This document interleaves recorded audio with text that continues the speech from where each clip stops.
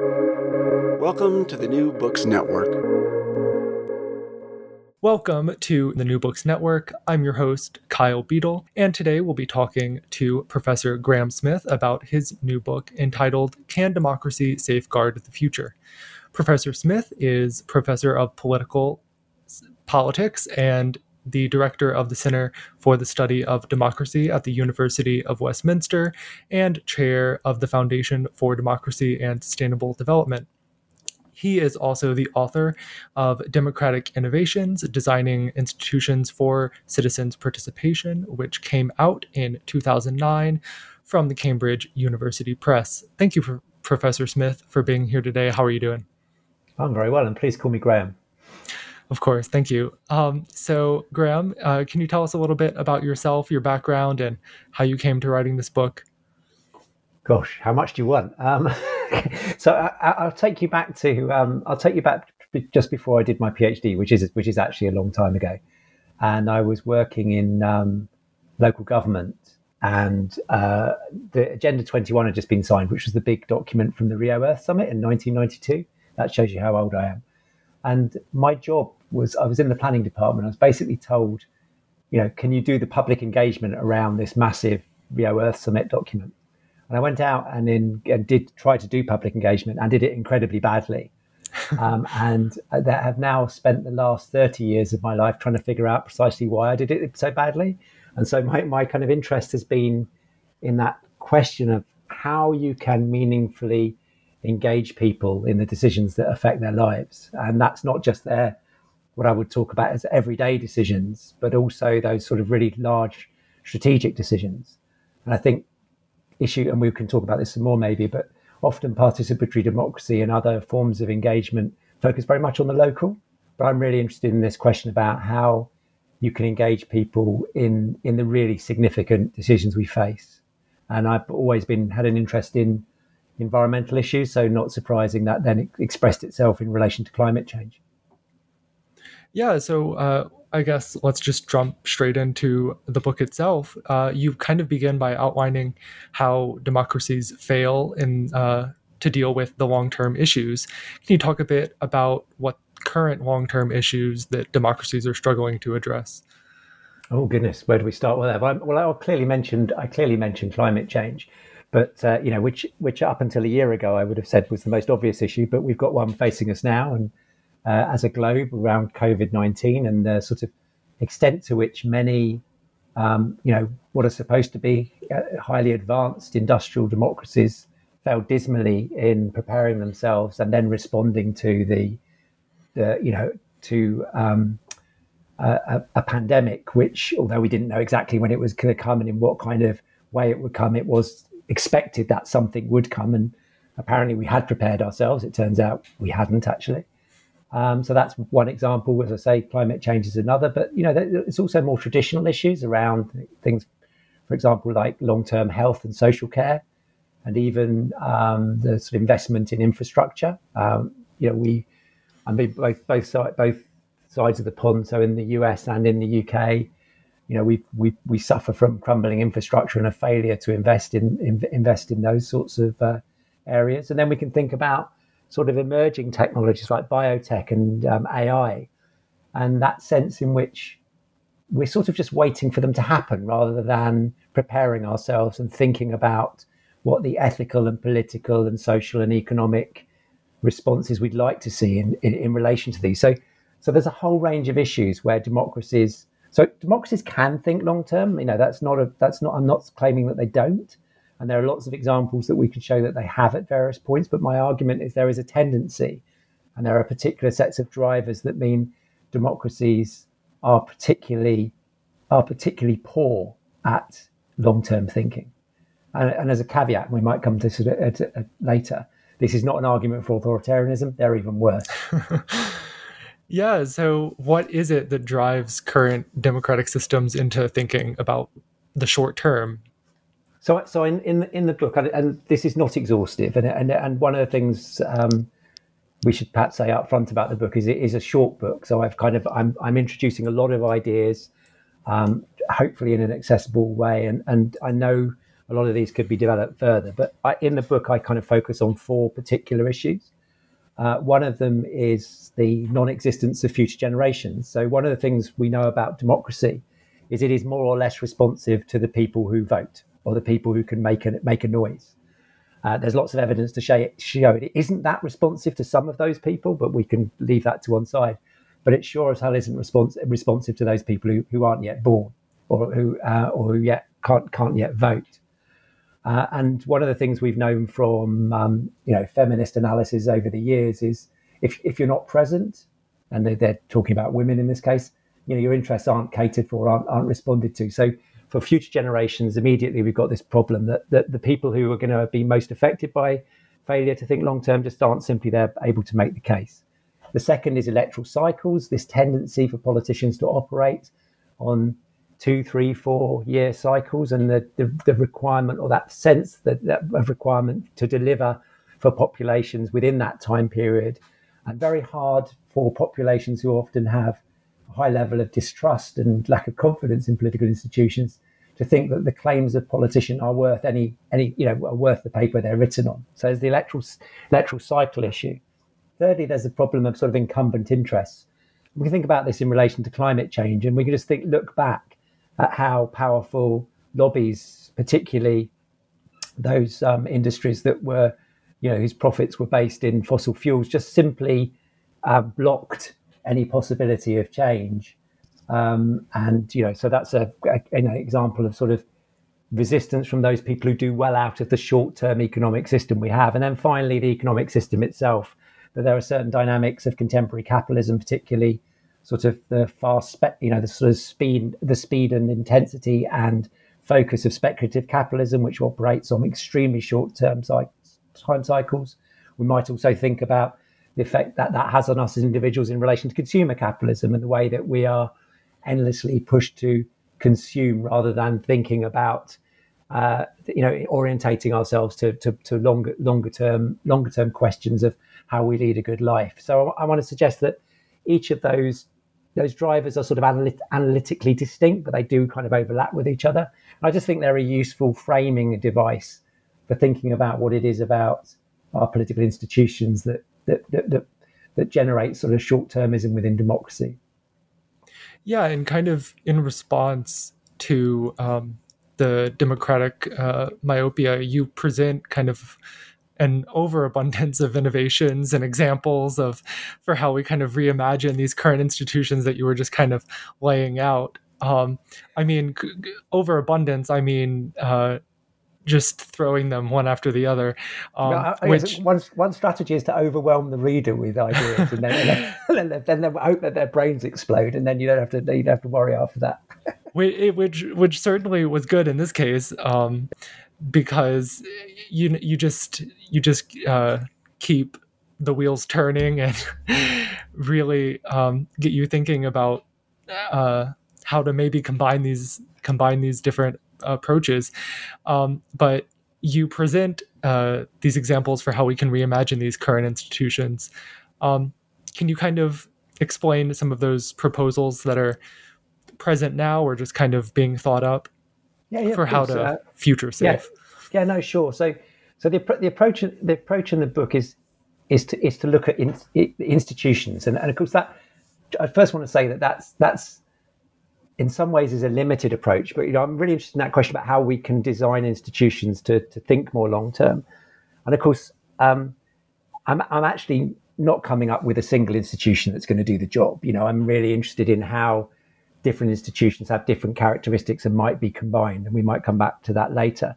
But in the book, I don't pretend in the book to be exhaustive, although I throw a lot of material at you. It's illustrative and I'm trying to get people to think about institutions in different types of ways. And so I start in the book by looking at our sort of, the core legitimating institutions of democracies, namely legislatures, and also a little bit of thinking around constitutions. And one of the points I made, and it was a throwaway line at the time, but I think it's an important thought, is that actually, if you wanted to design an institution that had short-term tendencies, it would be a legislature where people are elected on short time scales, and where interest groups have easy access, and where certain types of actors like future generations can't be present. And so I look at some attempts that are made and to try and make reforms. And there's an interesting example of a committee for the future in Finland, which has been put in place, which has helped in some ways to orientate politicians who have been in that committee towards the long term. And a lot of politicians have been through it, say it is important, but it has no legislative bite. It doesn't have the capacity to challenge legislation as it goes through. So, it's more of a sort of, it helps develop some sort of cultural change. And that's one of the best institutions I could find. So apart from that, we've got people talking about, there are ideas out there, proposals out there, either to extend representation. So some representatives do represent the long term, do represent future generations, if you like. And even some go as far as representing nature, but I don't really deal with that so much in the book. And then others talking about how we might change the electoral system to, either disenfranchise the elderly because there's too many older people who aren't thinking long term. So the argument goes. I don't necessarily hold that. And then others arguing for sort of radically reducing the voting age in order to bring younger people into the process. And each of these I look at very briefly and suggest that they're all problematic in different ways, very often because they sort of undermine the democratic logic of one person, one vote. Very often it is those people with apparently enlightened interests who might get a second vote, or political parties will be able to game this process. So, or certain people like older voters might be disenfranchised. So, I don't want to give up on the legislature. And later on in the book, I talk about people who are talking about sortition legislatures, the use of random selection for legislatures, and I think there's some interesting ideas in there, although they're a bit underdeveloped. But I'm kind of saying, we have a problem that our core legitimating institution just is not well designed for the long term. So I start looking around for other institutions, and the couple that I spend most time on in the book are independent offices for future generations, and there's been a couple of those in Hungary and Israel, which one of them was abolished, the others had its powers reduced, and still one in Wales in the United Kingdom, which is starting to have an interesting impact on the polity. And the other thing I look at is this sort of rising interest in what we might call citizens' assemblies and other sorts of forms of deliberative mini-publics, which are selected by random. And I show how both of those developments are really interesting for different ways. And particularly, I've got a particular interest in the latter citizens' assemblies, because I think there are certain characteristics of those bodies that mean that they are democratic, but protect them from some of these drivers of short-termism. Again, I don't want the book to be misread, and I'm sure it will be misread because people choose to read things in the way that they wish. I'm not making the argument that we need that these sorts of assemblies will solve everything. What I'm saying is, isn't it interesting that we've got this institution that we've started using over the last decade or so? They've got 50 years of half a century of practice, but become more prominent in the last 5 to 10 years, which actually do have the kinds of characteristics that allow participants and members to think long term. And so for me, then that then should make us think, okay, so if those institutions, then how could they be integrated more into the political system, and or how can we use what we've learned from those to think about institutional design? So sorry, that was a long sort of attempt to cover 3 chapters of a book, but I hope that gives you a flavour of the diversity of different types of approaches that I'm taking. Yeah, and I think we can kind of, since it is so broad, we can kind of dive in a little bit more into kind of what we can learn from the formation of new independent institutions. Yeah. So do you want me to start with the offices for future generations? Yeah, that'd be perfect. Yeah. Okay. So this is a really interesting idea, and this is the idea of creating an institution. So it's created through the legislature, but an independent body that has a function in helping the institution to think long term. This has been created where polities have realised there is a dysfunction in the system and created these bodies. But there's an irony here, which is that those bodies that have been created by politicians because they recognise their short term, then start having a bite and then stop politicians doing what they want, which is acting in the short term. And so the sort of the backlash from the politicians is then to abolish the very institutions or to disempower the very institutions they've created. And this happened in Israel, where there was a parliamentary commission which had the capacity to delay legislation by asking for information, etc. And the politicians just simply got sick of it. There are some questions about whether there were things about personal relationships at play here that particular political figures didn't get on. But there's a general point here about politicians not liking their hands to be tied, even though they'd actually tied them themselves. And again, a similar kind of thing happens in Hungary, where we find the sort of right-wing Fidesz government starting to have a bonfire of independent agencies because it doesn't like democratic constraints. I think that these bodies have a really interesting role, and the fact there is an institution that is there to raise the profile of the interests of future generations is a real institutional innovation. It's a real creative moment. And I think what it tells us, though, is that we've got to think of ways that these bodies can become more politically legitimate, that actually they can embed themselves in a way and protect themselves. And one of the problems they face, most independent bodies have an actually existing constituency who support that body. And of course, the constituency of obviously future generations clearly doesn't exist. Obviously environmentalists and others may be interested, but don't have the same level of support. So again, falls on that hurdle of that sort of first driver of short-termism I was saying, where there is no actually existing constituency. So one of the other things I think about in the book is how we might build that political legitimacy. But I do think it's a really interesting development. The one thing I would say, though, is that there is a danger of thinking that an institution like this, which I would call an elite institution, like kind of very often an expert-led or a politically elite-led institution, it's again for someone who's interested in democracy, always that reaching for yet another elite-led institution I find slightly problematic. A, because I'm a Democrat and I want to see sort of more democratic engagement, but B, also from a sort of an epistemological position, which is that I think when we think about future generations, again, this is a sort of, I guess, an argument I've taken from arguments around feminist epistemology, is that where we're situated within society will mean that we think very differently about the interests of about the interests of future generations. We often think about future generations in the abstract as like a single entity, but within any future generation, there are going to be differentiations of power. There are going to be losers and winners.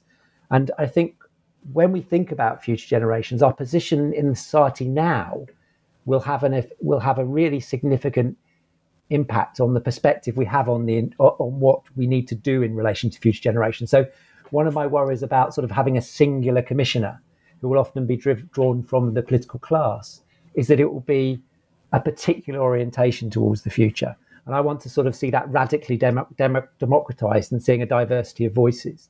And I think that there is that weakness with. So even though this is a really interesting innovation and its independence means it has a potential to operate outside electoral cycles, that sort of diversity question is also critical for me.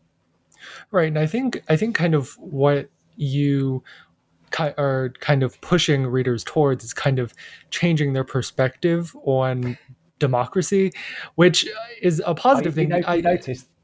Well, there's a certain point where you say that some things like randomly selecting a jury or something like that does decrease representation, like our idea of democratic representation going in voting for a representative. But what it does do is it opens the opportunity for broader diversity and where our current election institutions kind of fail in providing that currently. Yeah. That was kind of a word soup, but maybe you can explain that a bit. Absolutely. And of course, every author has a way of trying to lead their reader in certain directions. But one of the directions I want to take us in is to think that democracy is more than electoral representation. And this is a simple argument that we might go back to the Athenians, is that for them, elections were the way that you generated oligarchy. For Aristotle, not for them, sorry, the Greeks, as if they're all one person, but for Aristotle, elections were the sort of led to a manifestation of oligarchy, and democracy was realized through random selection. And so it's kind of interesting that as Democrats now, and this is a very highly simplistic reading of democracy, but useful for our purposes here, as Democrats now, we think of democracy as the electoral process. That's the way that we define. People like Joseph Schumpeter, actually, their definition of democracy is about electoral competition between elites. That is what democracy is. And I really want to push back against that and want to suggest that there are other ways we can realize and express democracy. And so that's what that, as you say, and part of that is about how we, who has power and who gets to exercise power and whose voices are heard. And I do worry about democracy in the 21st century being something which is restricted to an ever thinning political class, with very particular sets of perspective and very particular sets of experiences, and hence this desire for diversity. And this then buys into is part of my argument about when we think about future generations, we need that diversity, because otherwise we're going to have very limited perspectives on what is and what isn't in the interest of future generations. After all, future generations aren't here, and let's not get too involved in the philosophical conundrums, but future generations aren't here to represent their own interests. So we need to at least think about the diversity of perspectives we have about those interests before making decisions about what we do in the long term. And so for me, the second best solution here, in terms of, since future generations can't represent themselves, is to generate that condition for diversity. But it isn't. There is a danger here, and I think it's a comment I make somewhere in the book about then just rushing to a kind of a sort of participation, or diversity on any diversity on itself in itself will solve the problem. And then one of the things I find interesting about citizens' assemblies and other processes like that is the way that they combine random selection with deliberation. And for me, deliberation has a number of qualities, but one of them is it gets us into what Kahneman famously calls sort of systems 2 thinking, or slow thinking. Much of our thinking is highly responsive and reactive, and that's how we get around the world. We can't spend our time mulling on things. But actually, when it comes to policy about future generations, we want to mull on things. We want to create spaces where we do that. So we don't want to do opinion polling on what should we do about climate change, for goodness sake. We actually need to bring a diverse group of people together and spend time together, and to reflect and learn and to deliberate. So I kind of attracted to these institutions. And again, I don't want to say they're a silver bullet, but I'm attracted to them because they seem to have these qualities which seem to be the very qualities we're missing in the political institutions that we have today. Yeah, and can you kind of explain how these citizen assemblies and kind of these deliberative mini publics, how they kind of come into play, how they make us have more democracy, and how that kind of leads to future thinking? Yeah, I mean, at the moment, all I can do is point towards examples which are currently on the margins of politics. So, I mean, there are some examples where they've had really significant impact, and it's not on the issue we're looking at right now, but the Irish Citizens' Assembly, and as I say, this is not related, but it was a game changer, because this assembly met to discuss the constitutional status of abortion, decided that there should be a liberalisation of abortion, and then that was put to a vote, put to a referendum, And the constitution was eventually changed in Ireland back in 2016 and 2017 they met, and then in 2018 the referendum happened. And that was a real game changer for these randomly selected bodies, because that kind of showed that they could be used on a significant level. So more recently, what we've seen around climate change, for example, is in both in different ways, and we can talk about this in some detail if you wish, but I won't go into too much detail. But in France and in the UK, we've had significant climate assemblies which have been tasked with. In the UK, the assembly was tasked with how can the UK meet its obligation for decarbonisation, zero carbon emissions by 2050. A similar kind of thing in France. We've got one just reporting yesterday, in fact, from Scotland. There's one just been set up in Denmark, which is meeting online at the moment. I know there's talk of one in Austria and Finland. So these things are popping up. And at the moment, and there's no reason why this has to stay the case, they are bodies that are usually commissioned by government, national government, local government, or some other, given a task, which is in this case, as I say, achieving net zero or something like that. That is then usually handed over to an independent body to run the organisation. They set up really careful governance structures to make sure that the participants get sound information from different sides of the argument, and they have time to deliberate. So, what I haven't told you is how the people get there in the first place. So that's helpful. And usually, what's used is what's often referred to as civic lottery. So you would send out thousands of invitations to households, saying, "Would you be interested in participating in this activity in this assembly?" Those who are interested send their letters back. Then you have usually thinking of getting somewhere between 500 or 600 responses, something like that. And from that, you stratified sampling to ensure that the 100 or so people that you select look like the wider population in relation to gender, in relation to age. In the UK, it would include ethnicity. In the UK, interestingly, they also included the question about how concerned are you about climate change. So they had a real spread of people, both demographically but also attitudinally. And as I say, those people are then taken through that process. In the UK, it was the equivalent of between, I think, about 4 weekends, although they had to go online for the last weekend because of COVID. And so that was broken up over a number of weekends. In France, it was 7 or 8 weekends. And so these have been, I see these as significant interventions into the system. And critics are saying, well, they don't seem to have had so much impact yet. So, well, they're new. This is the fact they even took place. The fact they even were held is really quite amazing. And then if we look at, and so those are typically sort of bodies that generate recommendations for governments to respond to, or parliaments to respond to. We're seeing some really interesting practice emerge in Poland, where local mayors agree to implement, before the process starts, implement anything which has over 80% support within the assembly. So that's where you're starting to see something quite serious happening, where we're actually seeing these things have really significant political import. But even in France, there's big national debates at the moment about the status of the proposals. That's a good thing.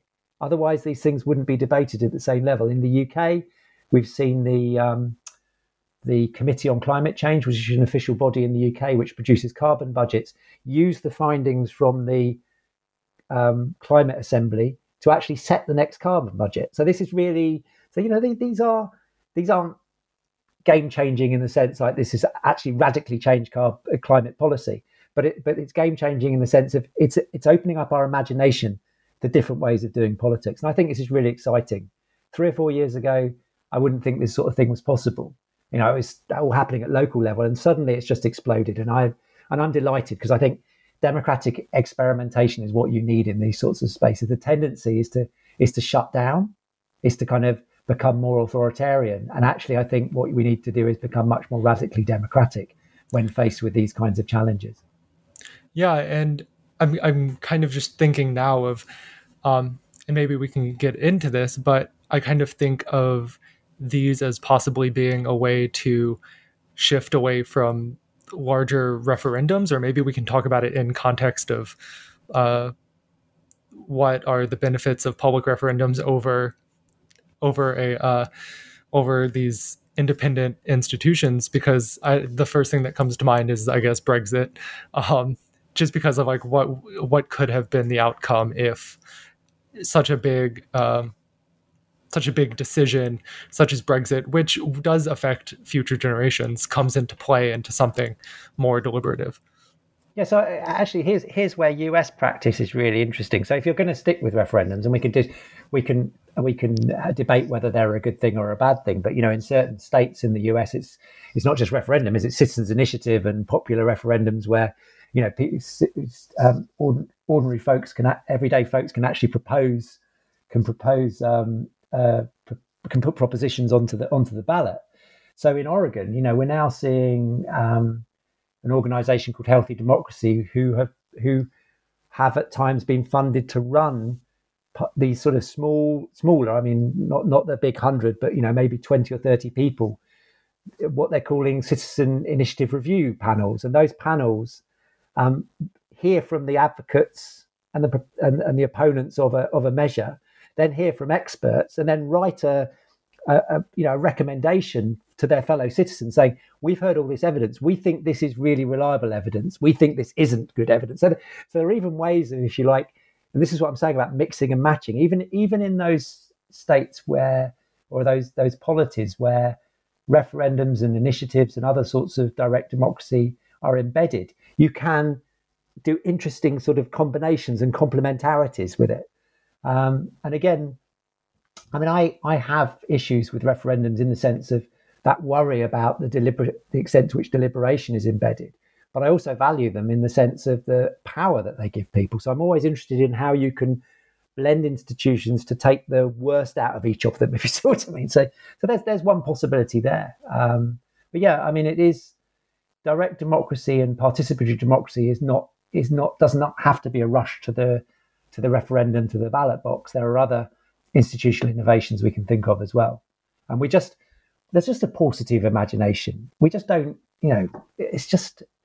it's so sad that the sort of, it's sort of almost either elected politicians or referendums, and that's the debates. That's just not good enough. We have much more creativity than that. We have much more, much more imagination than that. And it does sadden me as someone who spent a lot of time being impressed by the sort of some of the creativity that has come out of, I don't know, like participatory budgeting from Latin America, or these sort of deliberative mini publics that have emerged, and then to sort of imagine that there are other ways of doing politics. Sorry, you got me going now.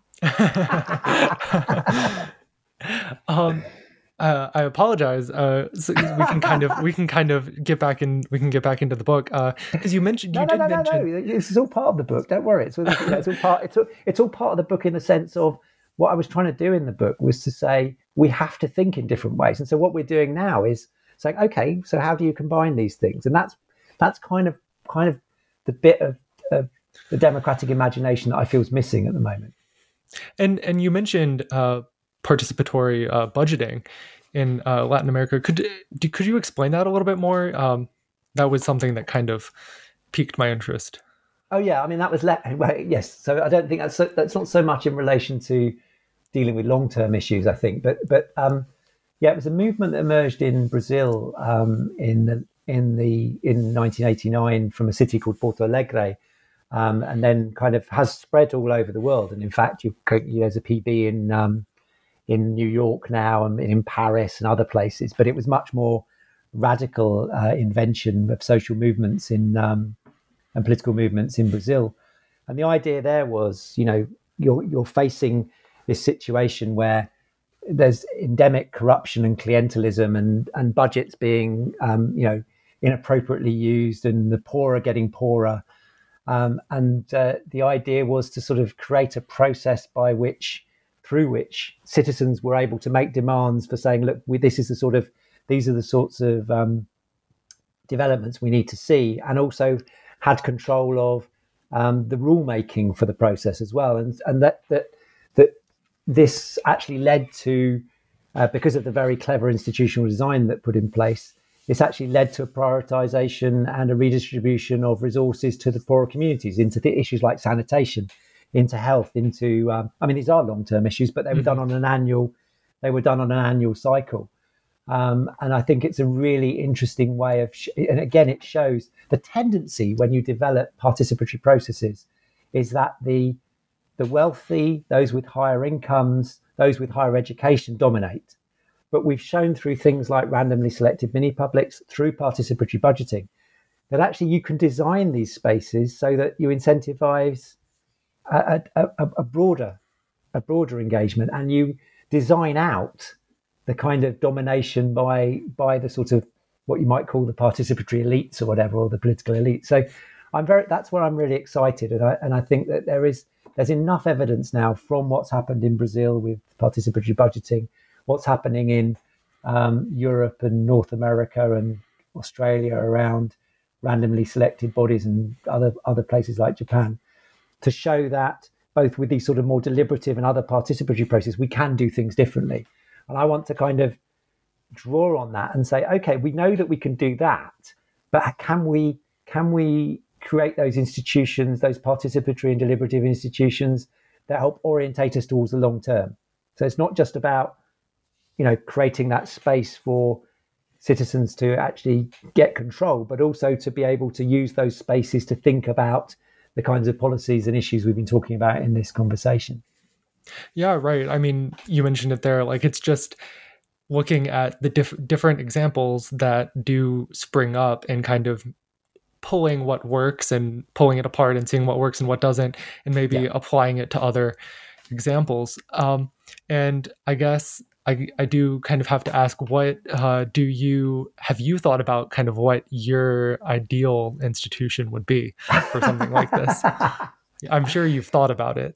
Yeah, but actually, the more I think in that, I do think about that every so often, but then I catch myself, and the way I catch myself is that I tend to think of democracy and democratic institutions as trying to realize a series of goods. Okay, this actually comes from my earlier book that you mentioned, Democratic Innovation. So in that book, I suggest that democratic institutions, we want to see them realize a number of different goods. And I'll just briefly, like inclusiveness. We want to see sort of realizing political equality and popular control, because those are the two basic kind of goods of democracy. But also we want to see institutions generate considered judgment. So not just a top of the head judgment, but actually judgment based on understanding the available information, understanding the position of others.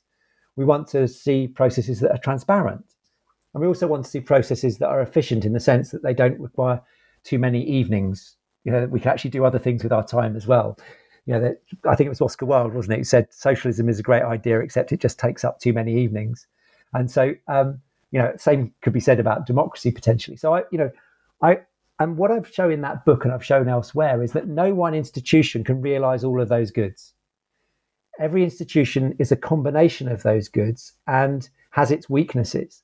And I said it 2 or 3 times already, there is no institutional silver bullet. So actually what it comes down to is looking at the problem you're facing and thinking about how do you reform the institutions that are there already and dysfunctional for various reasons, and or supplement them and or replace them with other institutions that might do a better job. But when you replace them, be aware that that's going to have some so it's always that constant. So that's why I'm saying design is really critical here. This constant tinkering, this constant adaptation. And one of our challenges with democracies is most of our institutions where we're trying to deal with 21st century problems are actually 19th century institutions. We really haven't innovated that much, and we've innovated everywhere else in our economy, in our social lives. Parliament looks a bit like Parliament looked in the 19th century. So, do we need to think more? Do we need? Surely we do. This rhetorical question. Surely we do need to think much, much more creatively when we're thinking about problems that people who were designing democratic institutions in the 19th century had no idea of. And we need to recognize that. We need to grab that mantle And one of the problems is we don't invest in democracy. We don't invest in civic infrastructure.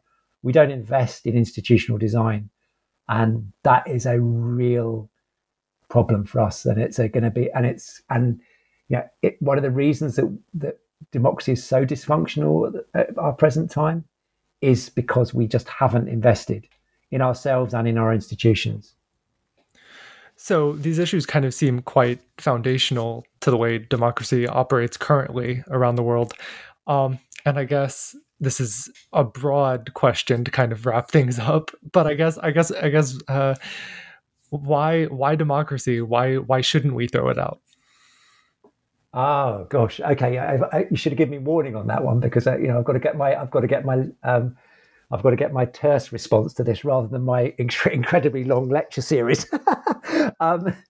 So, for me, political equality and popular control are foundational. This is a foundational idea for us to flourish as individuals and as a community.